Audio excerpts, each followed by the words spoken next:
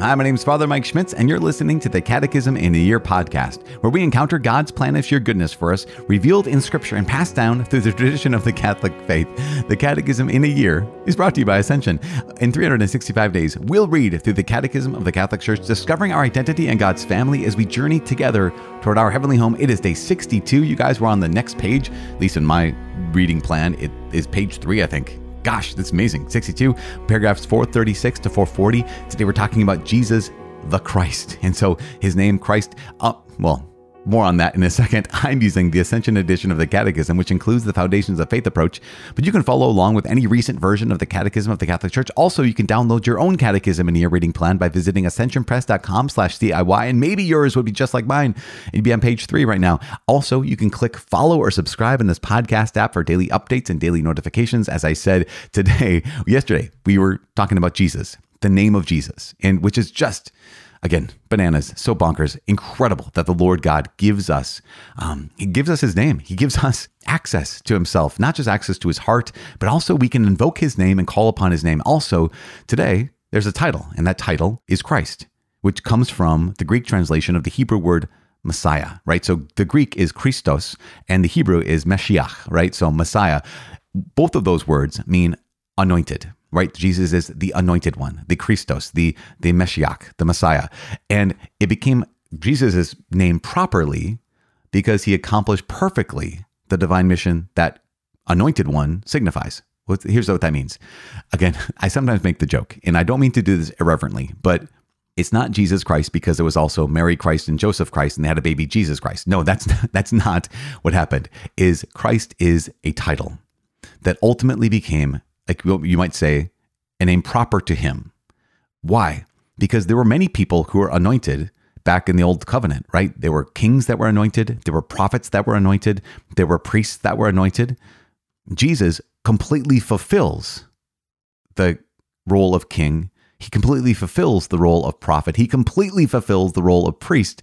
And therefore, the whole long-awaited Messiah, right? The whole long-awaited anointed oneness of the Christ is fulfilled perfectly in Jesus, and therefore it kind of like becomes his name in some ways, right? So his name, the holy name, is the name Jesus. That title that becomes proper to Jesus is the title Christ, which we also, again, tomorrow we'll talk more about. He's also the only Son of God. He's also the Lord the following day. But today we have this title Christ, again, which means anointed one.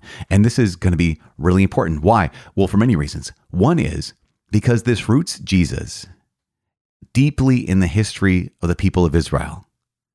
You know, those of us who love scriptures, which is probably all of us here in this community of the Catechism in a Year, we love the scriptures, and we have grown to love the reality and the beauty and the power of the Old Testament. That recognition that Jesus didn't just kind of appear out of nowhere, that he was born of a people, right? That God himself entered into covenant with the people of Israel, with the Jewish people, and it's from the Jewish people and for the Jewish people in so many ways that comes our salvation, that comes Jesus Christ. So he didn't just, again, kind of drop out of the sky into time, but he came out of, how do you say this, right? Jesus was born into this particular people that had been shaped in a particular way, and we're looking for a particular person. The one they were looking for was the anointed one, right? The Messiah. Why? Because that one, well, it was misunderstood. In fact, you'll see it today in paragraph 439. Jesus accepted his rightful title of Messiah, though with some reserve, because it was understood by some of his contemporaries in too human a sense, like as essentially political. That's what paragraph 439 is going to say. That some people, they were waiting for the Messiah, but they thought, okay, the Messiah is going to be a political figure who helps the people of Israel overthrow the Romans or overthrow the Greeks or overthrow whoever it is that is kind of in power over them. And yet Jesus reveals that his being priest, prophet, and king completely transcends any mere political power or any mere political role. So obviously, here we go. Let's get started today because there's so much to say about the Messiah, but we just have to say that first, is that Messiah means anointed one. And it highlights the fact that the context in which Jesus came to us is in the context of the Jewish people. who were awaiting a specific kind of Messiah, who would be king, priest, and prophet, Jesus fulfilled the messianic hope of Israel in his threefold office of priest, prophet, and king. So let's pray. Father in heaven, we give you praise and we thank you so much. We thank you for sending us your Son. You loved the world so much. You gave us your only begotten Son, that all those who call upon his name, all those who believe in him would not perish, but would have eternal life. Oh God, help us to call upon his name. Help us to see that Jesus is the Christ, that he is the Messiah, that he is the anointed one, that he is the fulfillment of being the priest, prophet, and the king. And he calls us not only to share in his own divine life, but he calls us to share in the exercise of that threefold role, that threefold ministry of priest, prophet, and king. Help us this day and every day to say yes to you in your Son, Jesus, in the power of the Holy Spirit. Amen. In the name of the Father, and of the Son, and of the Holy Spirit. Amen. As I said, it's day 62. We're reading paragraphs 436 to 440. Christ. The word Christ comes from the Greek translation of the Hebrew Messiah, which means anointed. It became the name proper to Jesus only because he accomplished perfectly the divine mission that Christ signifies. In effect, in Israel, those consecrated to God for a mission that he gave were anointed in his name. This was the case for kings, for priests, and in rare instances, for prophets. This had to be the case all the more so for the Messiah whom God would send to inaugurate his kingdom definitively. It was necessary that the Messiah be anointed by the Spirit of the Lord at once as king and priest, and also as prophet. Jesus fulfilled the messianic hope of Israel in his threefold office of priest, prophet, and king. To the shepherds, the angel announced the birth of Jesus as the Messiah promised to Israel. To you is born this day in the city of David a Savior, who is Christ the Lord. From the beginning, he was the one whom the Father consecrated and sent into the world, conceived as holy in Mary's virginal womb. God called Joseph to take Mary as your wife, for that which is conceived in her is of the Holy Spirit, so that Jesus, who is called Christ, should be born of Joseph's spouse into the messianic lineage of David. Jesus' messianic consecration reveals his divine mission.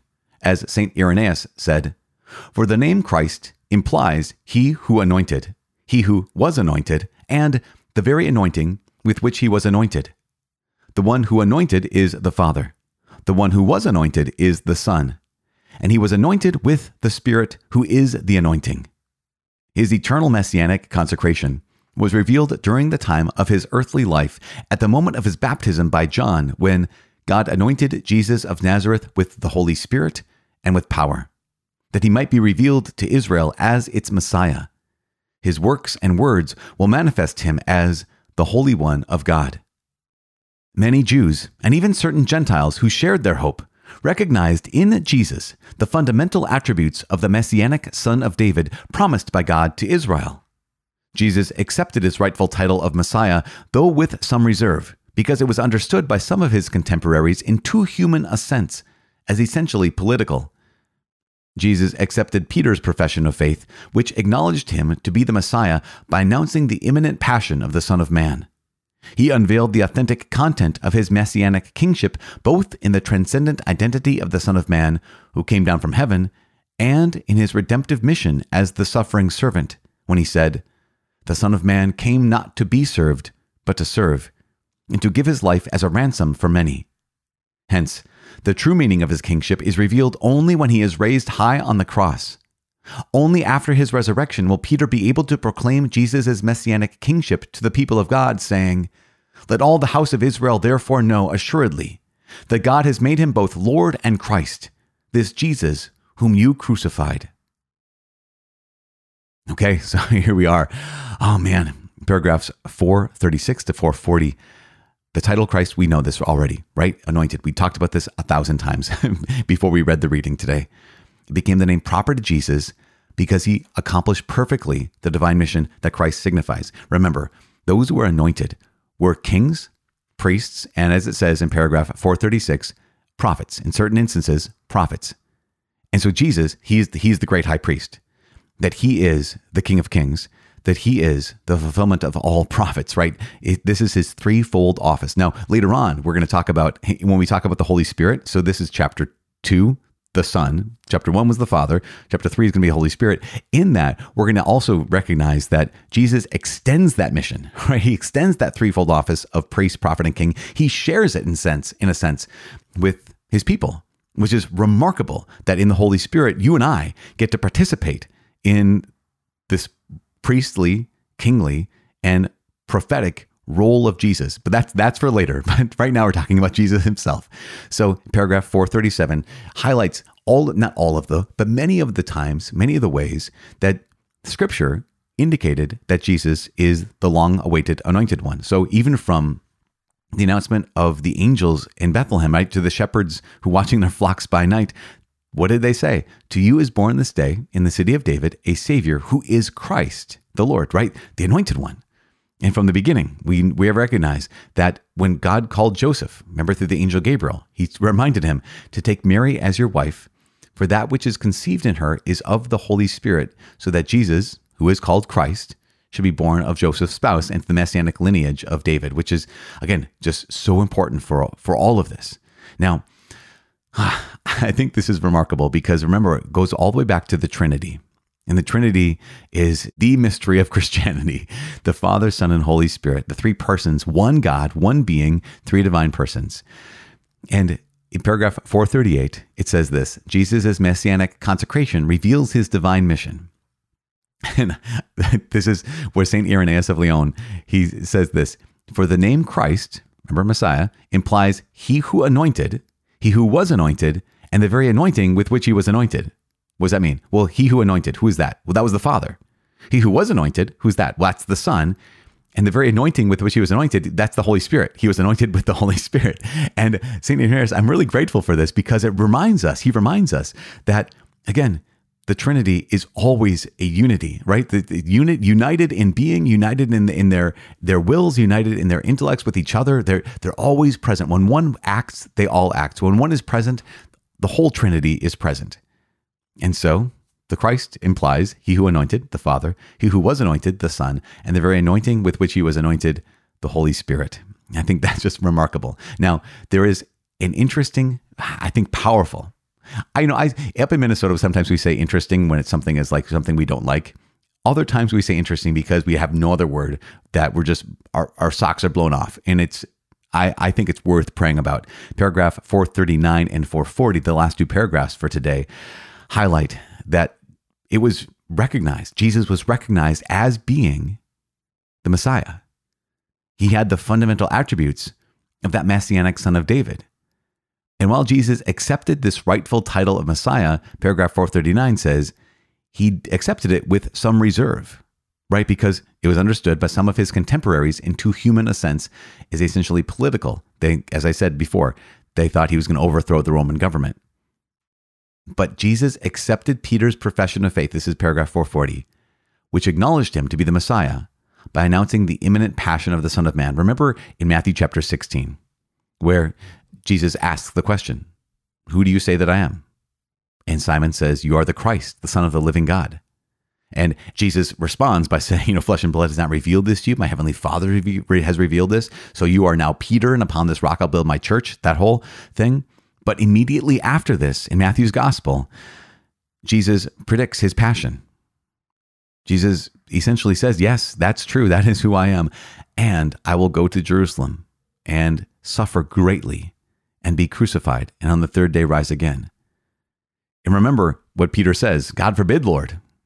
And Jesus rebukes Peter because he's highlighting the fact that this is what it says in paragraph 440.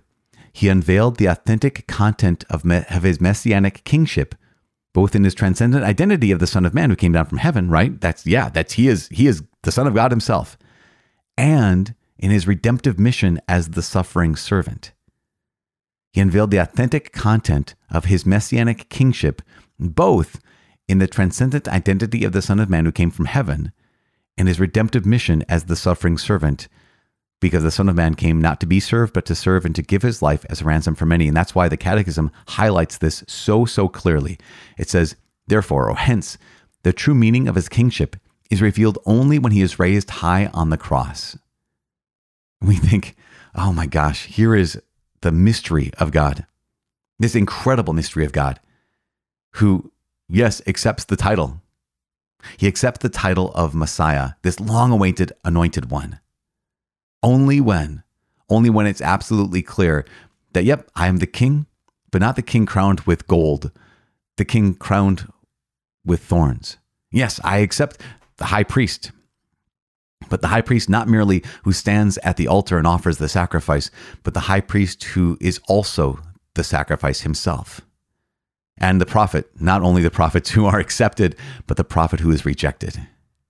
And it is remarkable that, again, we are brought into this. Jesus extends a share in his role as priest, prophet, and king to every single Christian, which means not only, kingly, queenly, not only priestly and prophetic, but also of the suffering king, the suffering queen, the suffering priest, and the suffering prophet, the ones who are loved and also the ones who are rejected.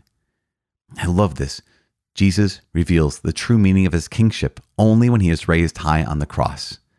And that is so essential for us to understand, that this paradox that, yes, he is the only begotten Son of God. He is the Christ. That means that he is his transcendent identity as the Son of Man, the Son of God, but also as the suffering servant. Great dignity, but also the kind of love, great love that enters into pain, that doesn't stay away from our difficulties, that doesn't stay away from our darkness, that doesn't stay away from the real suffering of this world. That's the kind of king that we have. That's the kind of prophet he is. That's the kind of priest that Jesus is. That is what it is to say Jesus is the Christ, which is incredible. I'm so grateful. I'm so grateful that we get to walk through this together and be part of this community. I know you're on day 62. Sometimes it can get tough. Sometimes it can, one of those situations where it's like, okay, I don't know if I'm going to get anything out of this today, but you keep pressing play. And I'm so grateful for that, because we can't do this alone. We need each other. We need each other to be able to be reminded of who Jesus is and be reminded of what his plan is for our lives. And so please pray for each other. I am praying for you. Please pray for me. My name is Father Mike. I cannot wait to see you tomorrow. God bless.